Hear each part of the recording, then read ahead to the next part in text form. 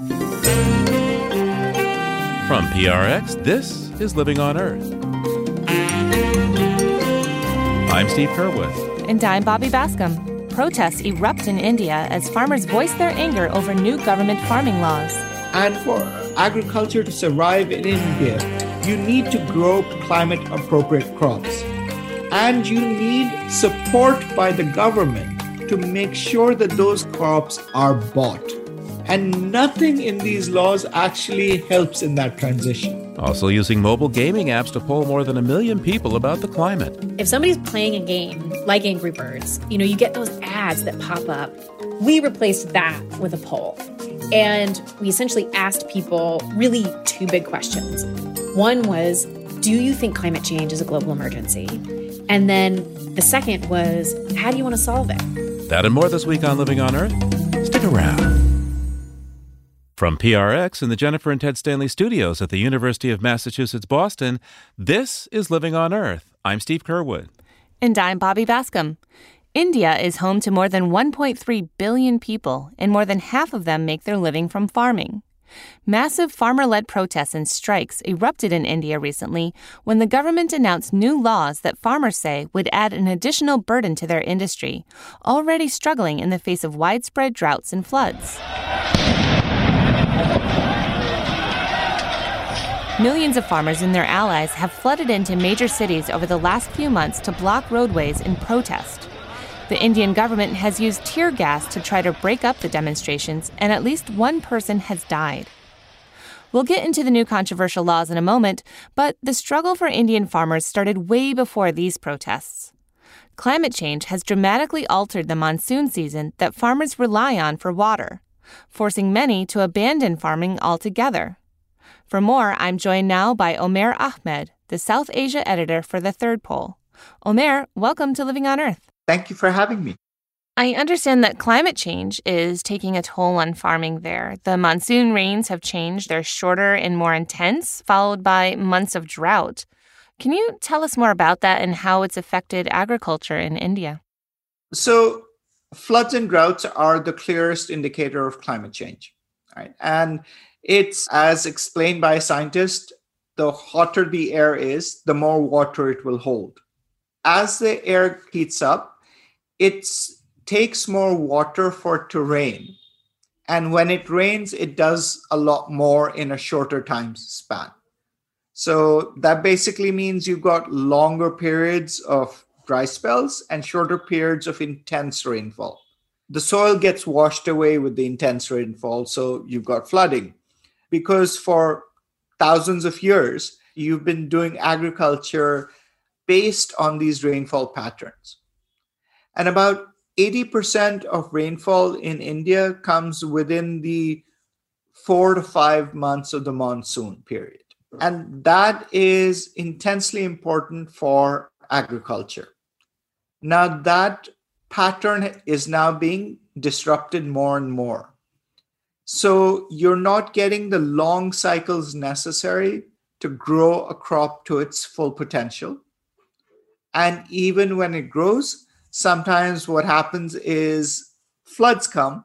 So the untimely rain is hitting crops when they're standing, when you've just harvested them. So that ends up causing a lot of loss and damage to ready crops. In areas where you have irrigation, what people do is try to pump up water to compensate for water that doesn't come at the right time. And then you put in a lot more fertilizer to make sure that the crop grows up in the shorter time period that you have to its full capacity.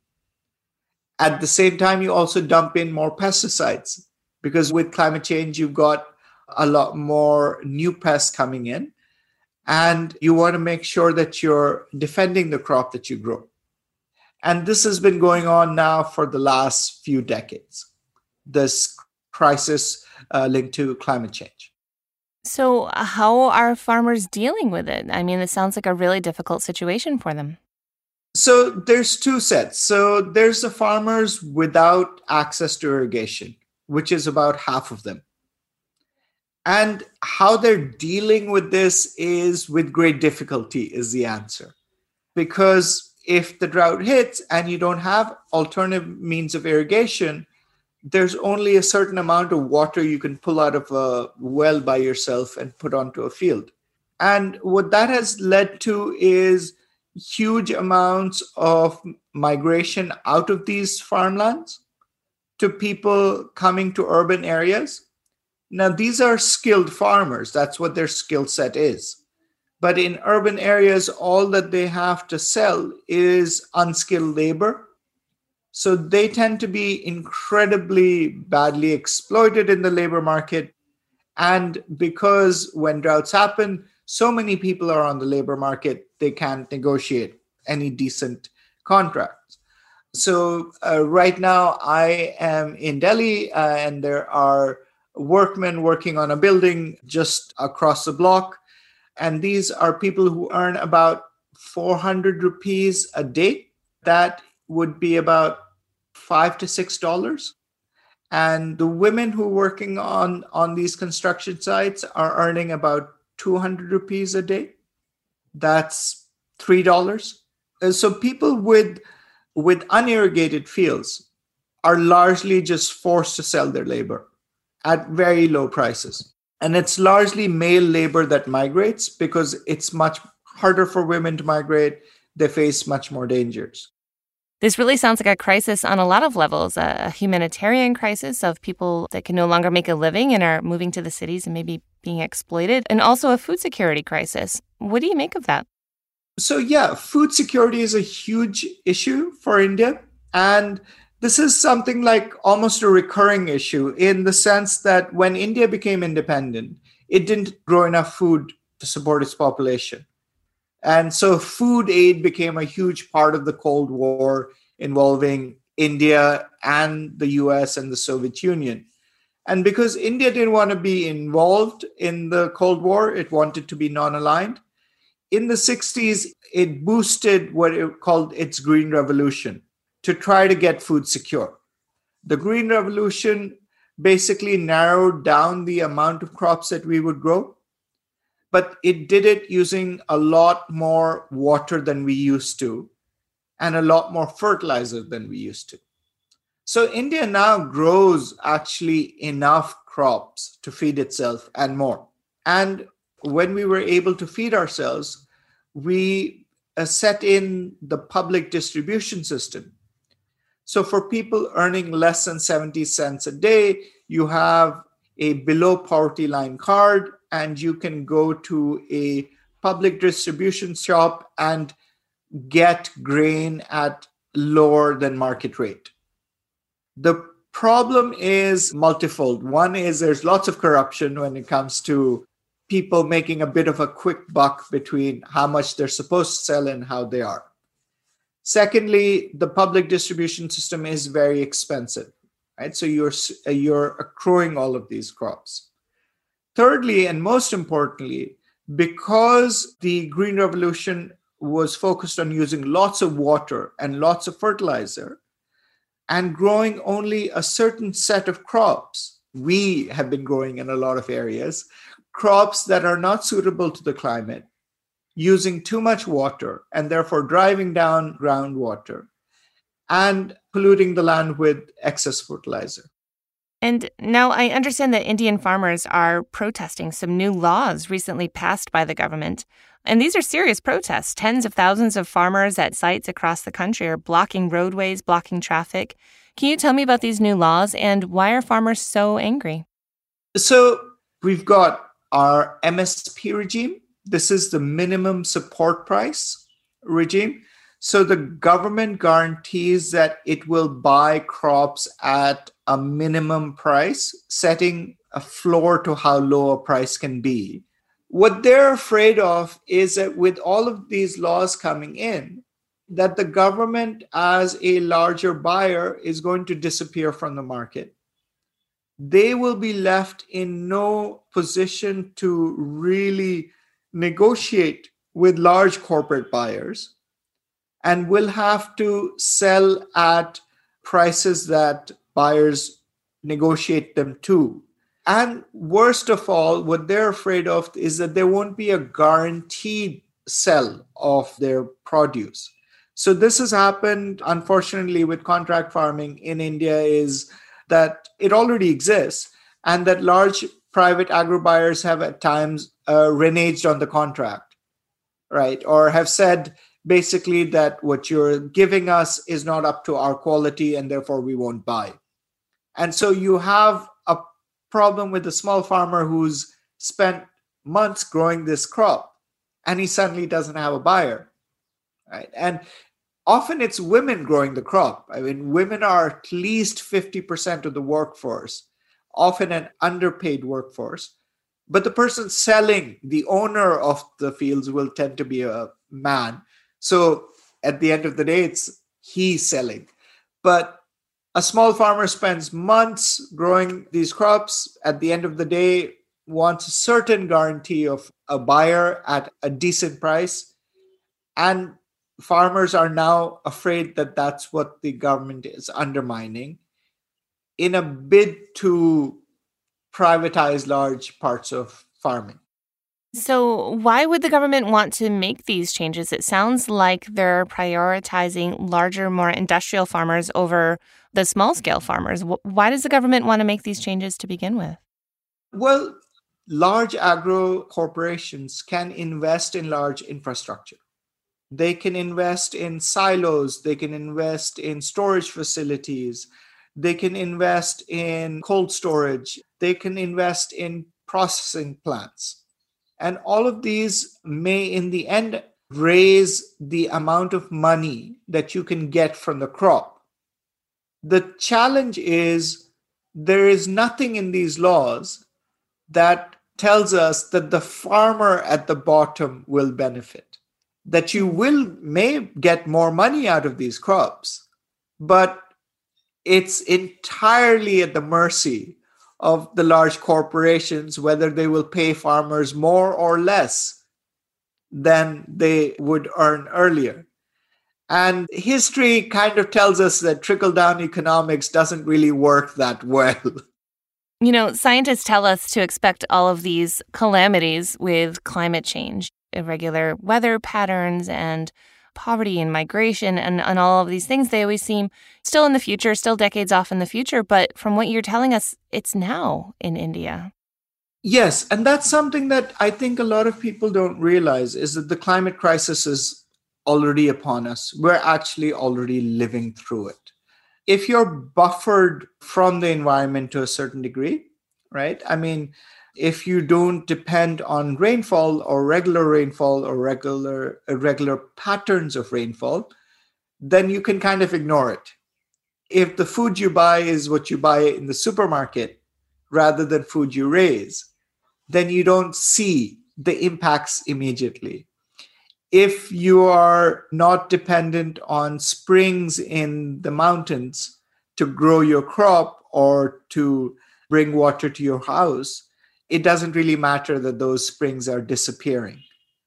But for developing countries especially, you are much more dependent on your environment. You are, in a sense, much more connected to your environment. So a small failure in your environment doesn't leave you with any backup. Omer Ahmed is the South Asia editor for Third Pole. Thank you so much for taking this time with me today. Thank you for having me, Bobby.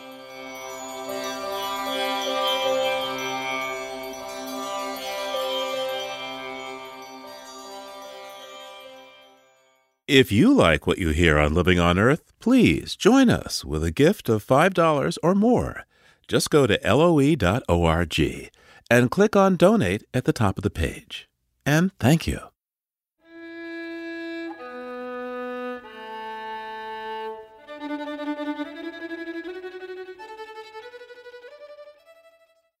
It's Living on Earth. I'm Bobby Bascom. And I'm Steve Curwood. Let's take a look beyond the headlines now with Peter Dykstra. Peter's an editor with environmental health news at ehn.org and dailyclimate.org. He is on the line now from Atlanta, Georgia. Hey there, Peter. What do you have for us today? Hello, Steve. We're going to start with a study that was reported by Hannah Seo about fish farming and its plastic problem. There's a lot of plastic in the ocean. What's going on with fish farming? There have been a couple studies out recently, notably one in the journal Aquaculture, where scientists sampled 26 fish meal products from 11 countries on 4 continents, plus Antarctica, and the only sample that didn't have plastic in it in these fish and fish meal was the one from Antarctica. And fish meal is what? Fish meal is ground up fish and fish trimmings, sometimes mixed with some grain products that are fed to fish. If there are microplastics in the fish food, there will be microplastics in our seafood. So we're eating microplastics? We're eating microplastics. The sort of good news is that the whole fish tends to have more microplastic in it. The muscle part, the part we call fillets, has little evidence of serious contamination, although there are microplastics in every part of the fish that we consume. Most of the contamination is in other organs that are generally not eaten in our part of the world. Yeah, but there are many societies where people eat the whole fish, especially if it's a little one. All right. Hey, what else do you have for us today? A decision from a federal judge in Montana turns out to be good news for the Biden administration. Federal judge vacated the Trump administration rule limiting which scientific studies the EPA can use in issuing health-related regulations. What the Trump-era EPA called secret science, a really sinister-sounding name, the long-held practice that raw data can be used in some studies and be kept confidential, would end. And how would you be able to do studies? I mean, a lot of studies have used health data, personal health data. I'm thinking of the one that showed how dangerous particulates from coal-fired power plants and diesel engines are, and also in pesticide evaluation. But people aren't going to agree to be part of a health study if their entire health record could become public. That's absolutely right. And the other side of it is that if scientists insist on keeping that data secret under this Trump rule, they automatically would have invalidated use of the studies in making new rules to protect human health and the environment. But thanks to this judge in Montana, you say that so-called secret science rule is now in the history books. Hey, let's go on to history now. At this point in our little chat, we typically will take a dip back into the volumes of history and have you tell us what you see. And today it is... I want to give you a little history of the environmental justice movement here in the U.S. It was considered to be born in 1982. There were protests in a rural, mostly African-American county, Warren County, North Carolina, which was set to be the site of a PCB dump. The protests were so effective that the governor canceled the dump.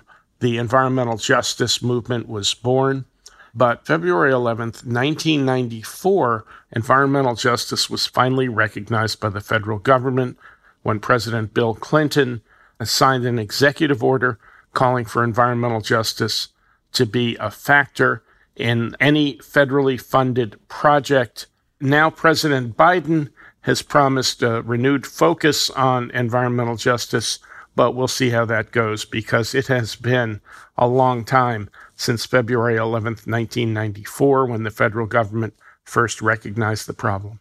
Well, we've been at the racial problem in America since 1619, as some folks would say. Thanks, Peter. Peter Dykstra is an editor with Environmental Health News at ehn.org and dailyclimate.org. We'll talk to you again real soon. All right, Steve. Thanks a lot. Talk to you soon. And there's more on these stories on the Living on Earth website. That's LOE.org.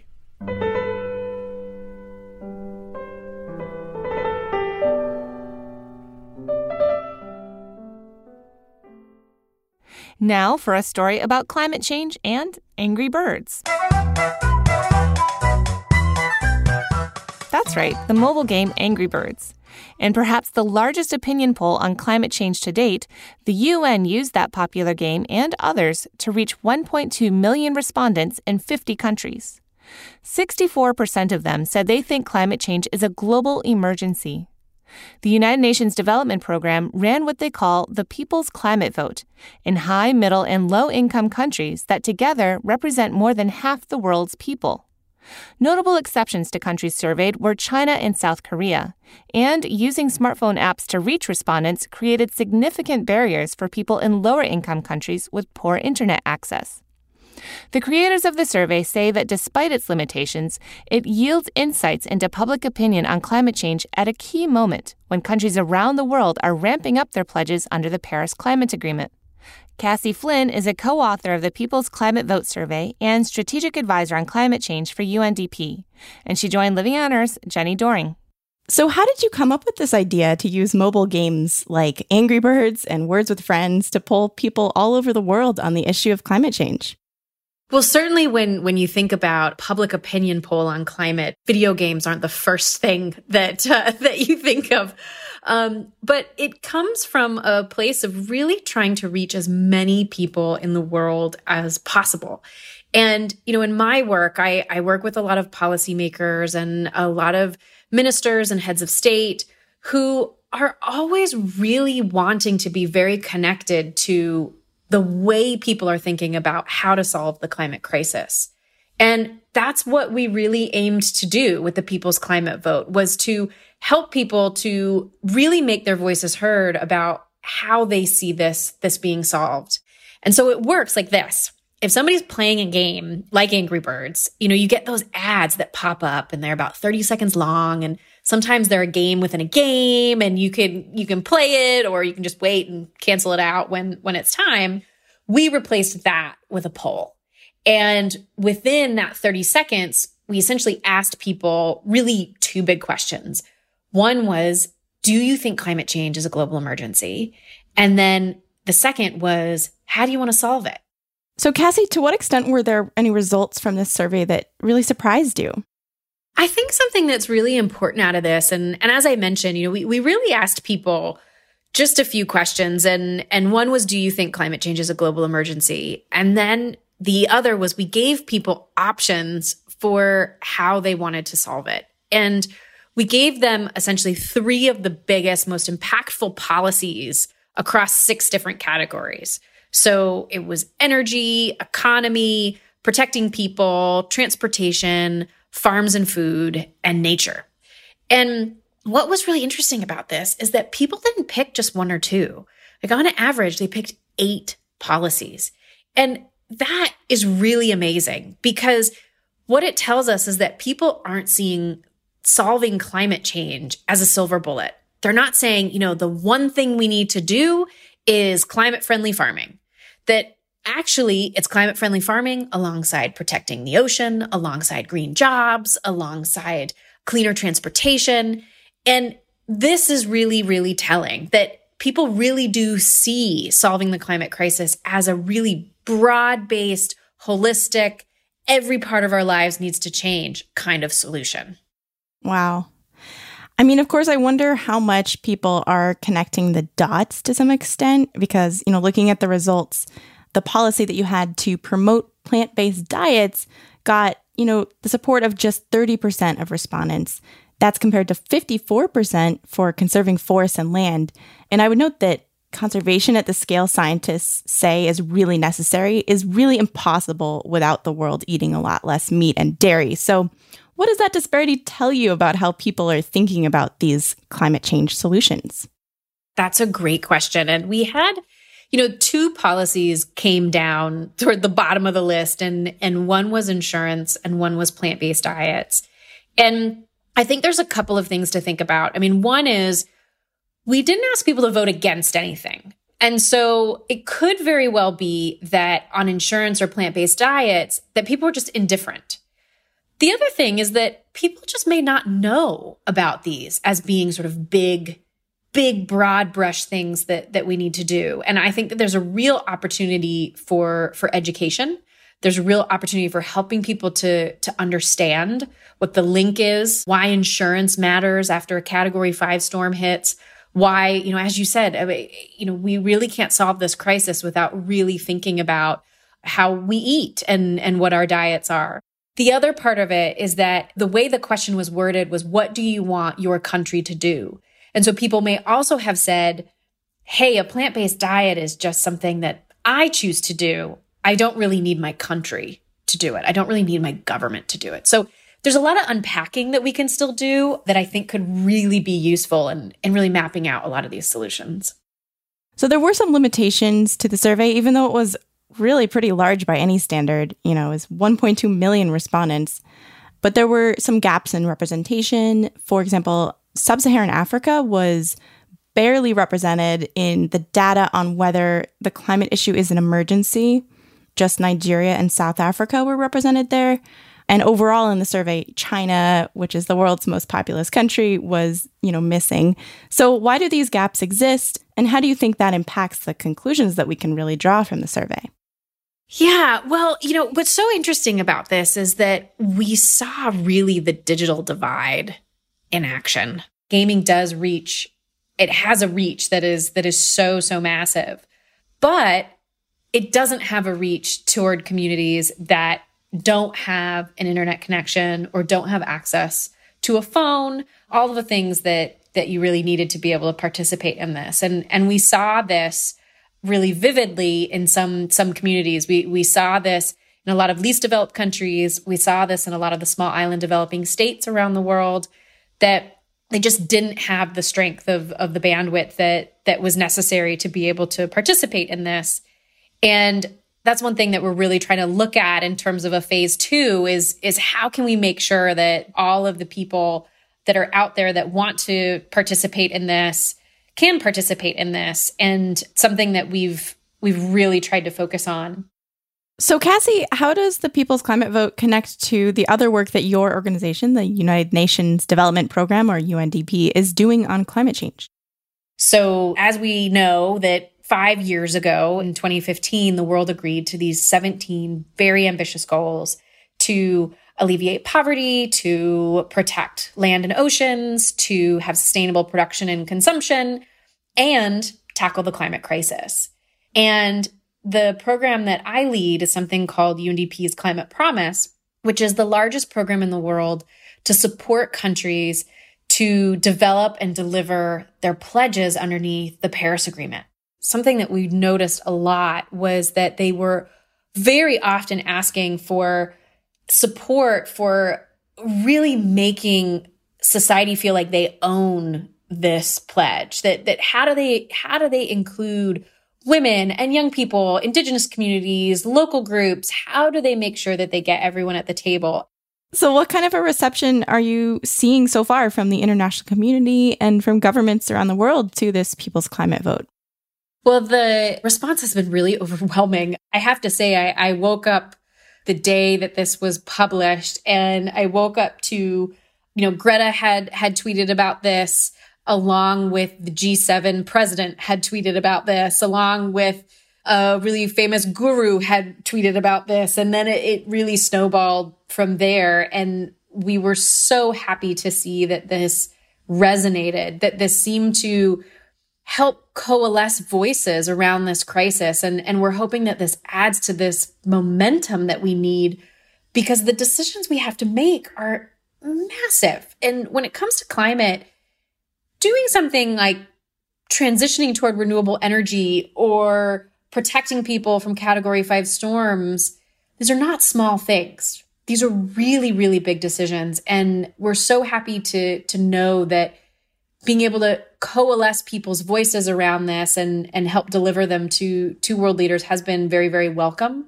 Many, many governments, nearly every single government within the report has really asked for a briefing on their information. Our phone is ringing off the hook about, from government saying, hey, we saw this. We'd really be interested in knowing where our data came out, what that looks like, and how we can incorporate it into our climate pledges and just climate action in general. So it's been really, really encouraging, I have to say. That's Cassie Flynn, Strategic Advisor on Climate Change for the United Nations Development Program, speaking with Living on Earth's Jenny Doering.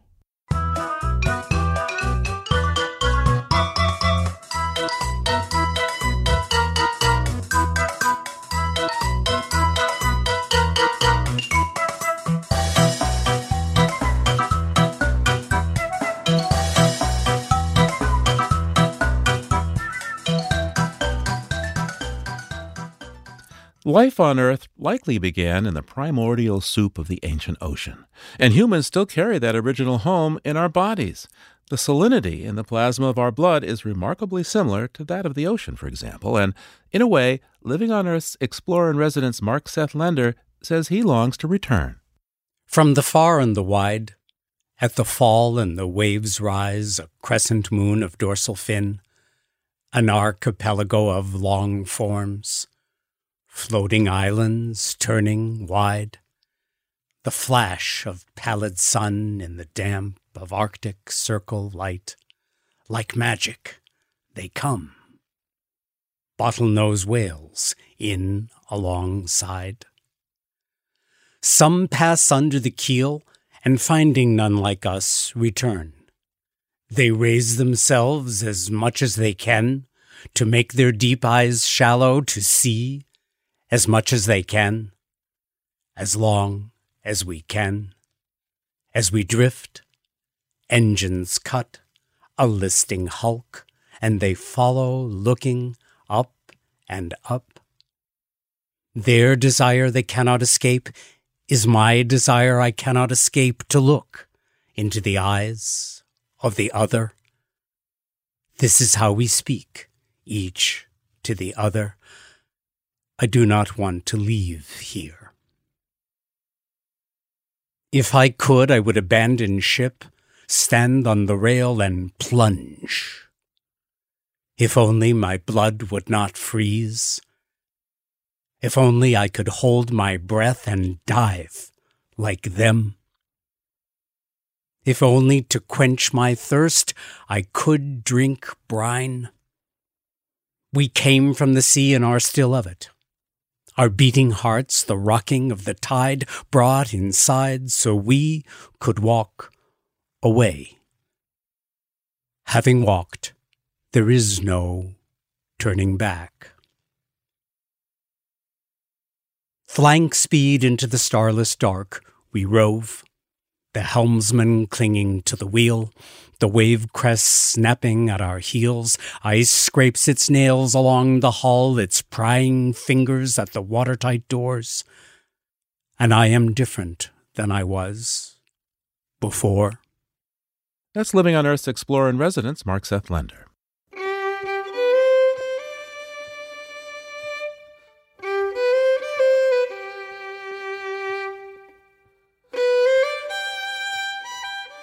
Coming up, the little-known relationship between the abolitionist Harriet Tubman and barred owls.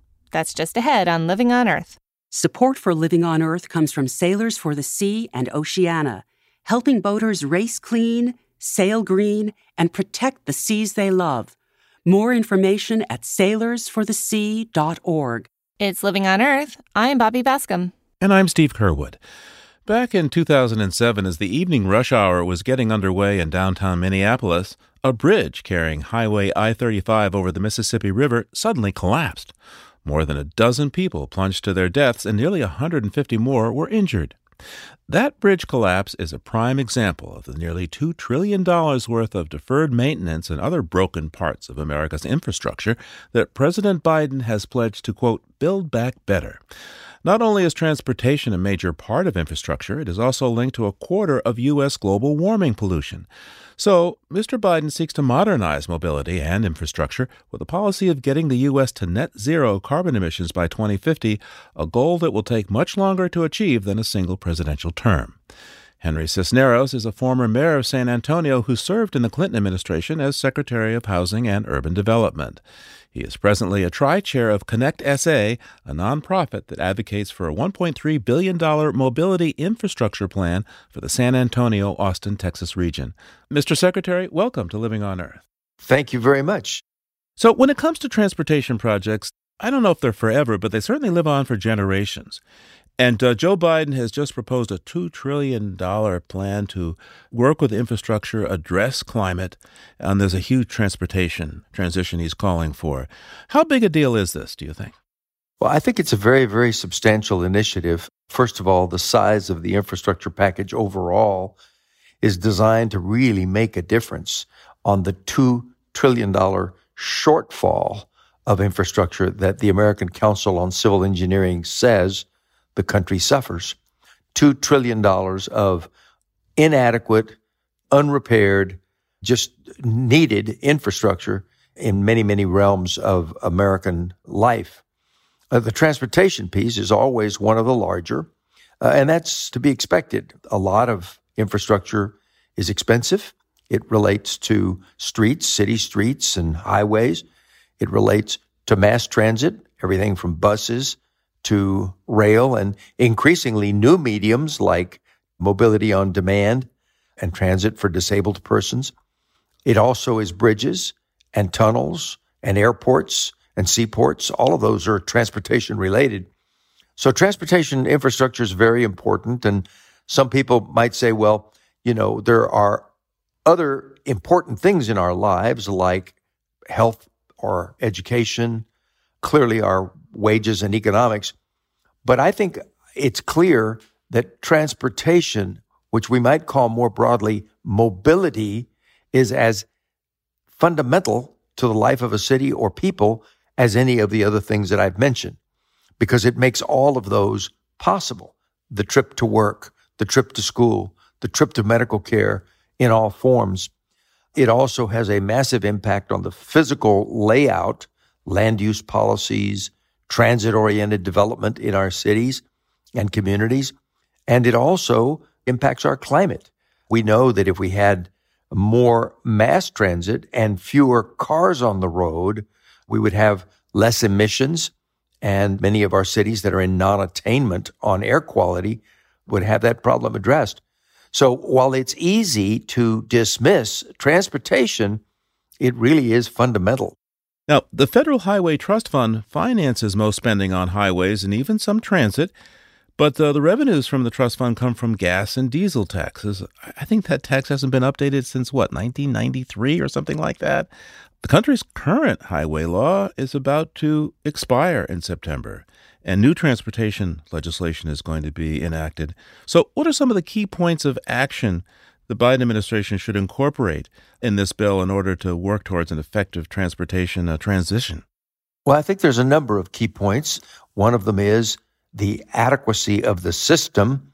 We have tended in the past to try to plan transportation from the top down, the highway fund or the rail fund, and just abide by the designs created in the silos of the cabinet agencies in Washington, instead of really relating to what is needed across the country. It's time to inquire of local officials across America, what are your needs? Has the pandemic changed those needs? How do they relate to your long-term economic development? So bottom-up planning of our infrastructure is one thing that I think we need to do differently than we have in the past. Another is the application of technologies. We're now living with new technologies that were not existing when much of the present infrastructure came into being. And that means everything from creating sensors in roads to address congested and direct people to less congested routes, for example, computer applications to create mobility on demand in the public sector, which means Uber and Lyft type systems, but that arrive at people's doors and then link them into the public transit system. And they pay the same fares as they would in public transit because these are part of an integrated transit system. We're seeing those now being tried. And then just around the corner are autonomous vehicles to be used in mass transit. So let's leave ourselves open to the most advanced technologies. The third, I think, would be that we have to find adequate funding for all of this, as you were suggesting in your question.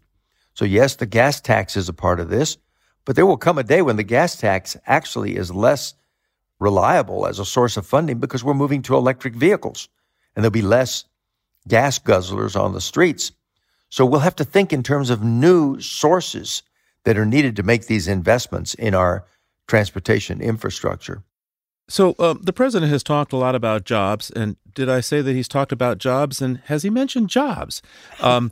This seems to be the White House mantra these days. So what are some of the biggest jobs that could be created through the transportation transition, do you think?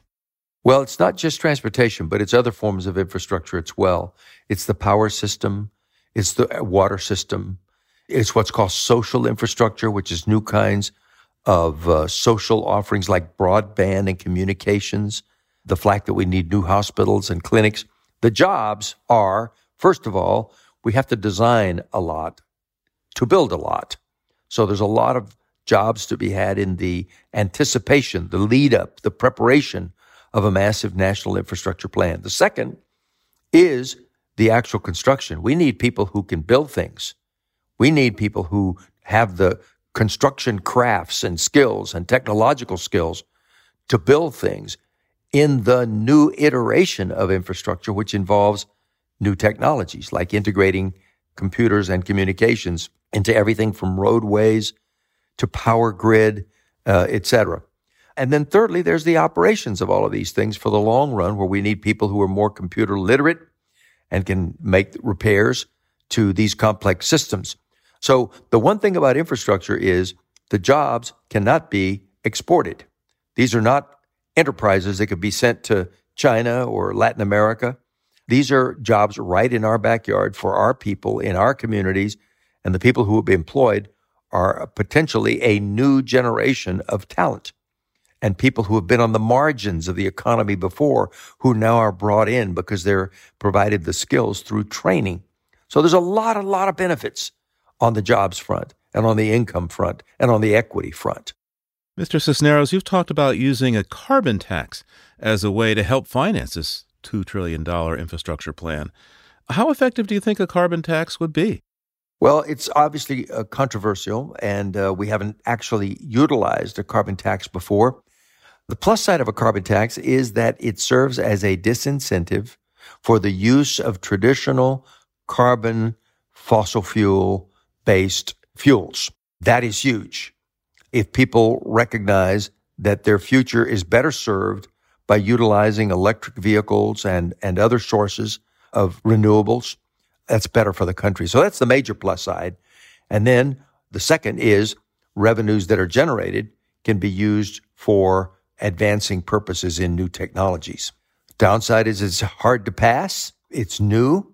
People are not attuned yet to it, and it's natural to oppose anything that has the effect of changing the internal structure of an industry. And so there will be opposition to it. That is the hard part.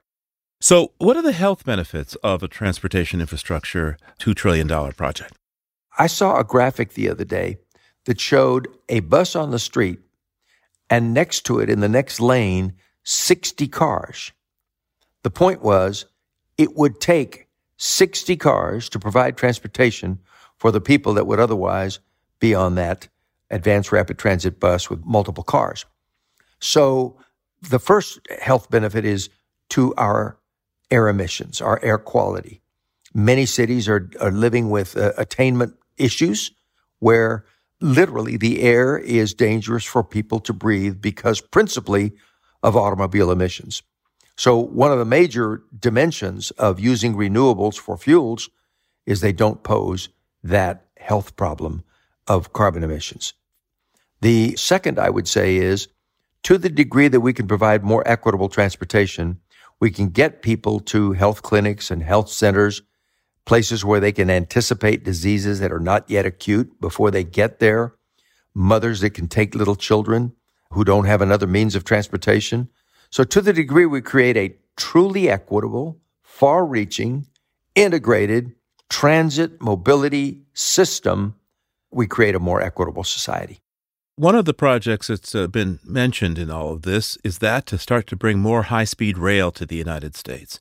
And we've seen past efforts to do high-speed rail run into changing administrations. I'm thinking of what's been happening in California, for example. How do you get a project like high-speed rail going and keep it going even if the administrations change? Well, first of all, let me just say with respect to high-speed rail, I am a big fan. It really brings a country together, being able to give people a means of transportation rapidly and safely across the country. The United States effectively has not one single mile of bona fide high-speed rail. We have some trains that run a little faster on certain routes for short periods of time, but the Northeast Corridor is an example. That is not high-speed rail, not compared to what the Japanese have had since the 1960s, the Shinkansen, which runs 150 miles an hour, and they have 1,500 miles of it, or what exists in China, where they have trains running 200 miles an hour, and they have 6,000 miles of it.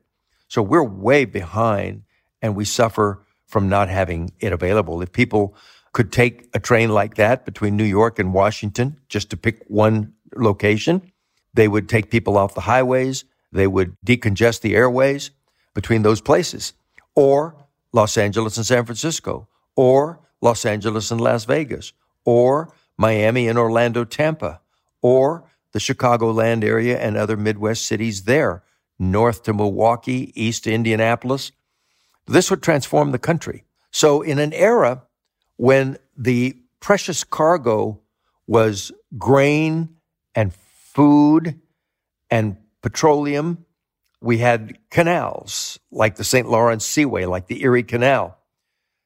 Today, when the cargo, the precious cargo, is human ability to sit down with others, to negotiate, to create, to collaborate, we want to move people.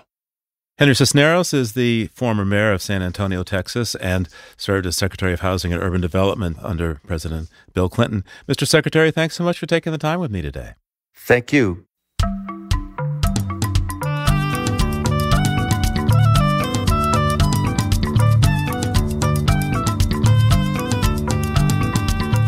One of the easiest birds for humans to imitate might very well be the barred owl. BirdNote's Mary McCann has more. The emphatic hoots of a pair of barred owls resonate in the still of a February night. So called for the stripes on their breast, barred owls are among the largest owls in North America. They're also the most vocal, initiating their vocal courtship in winter. Their signature hooting sequence has been memorably described as "Who cooks for you? Who cooks for you all?" But this is just one of more than a dozen barred owl calls, ranging from a siren call to a wail to a wonderfully entertaining monkey call. Although the barred owl's calls have long been heard in eastern forests, it is a relative newcomer to the western U.S.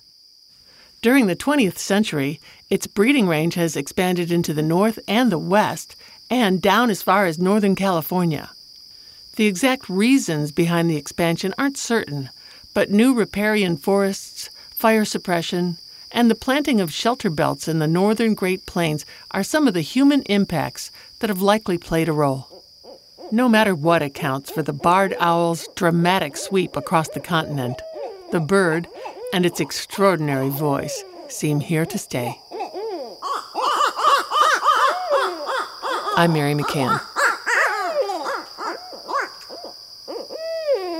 And the barred owl also features in the story of the renowned anti-slavery activist and Underground Railroad conductor Harriet Tubman, a story we'd like to recall now during Black History Month.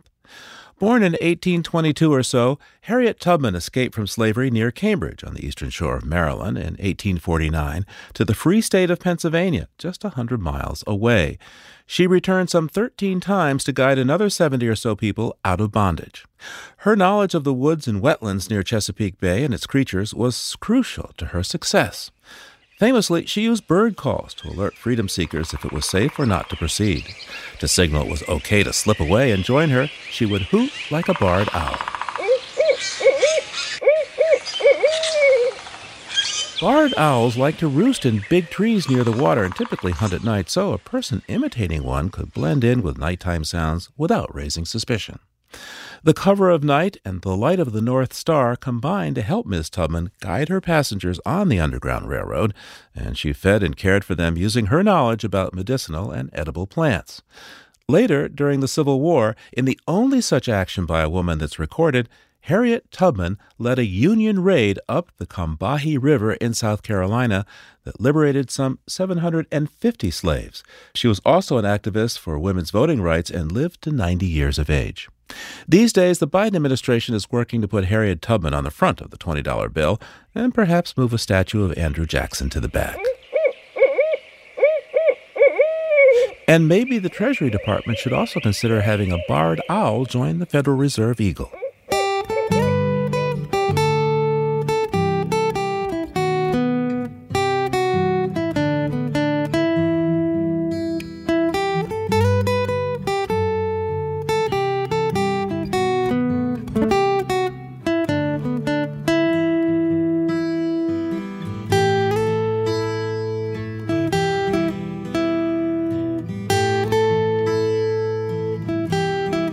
Living on Earth is produced by the World Media Foundation. Our crew includes Naomi Ehrenberg, Paloma Beltran, Grace Callahan, Jenny Doring, Jay Feinstein, Paige Greenfield, Leah Jablow, Marthseth Lender, Don Lyman, Ainsley O'Neill, Jake Rigo, Natalie So, and Yolanda Omari.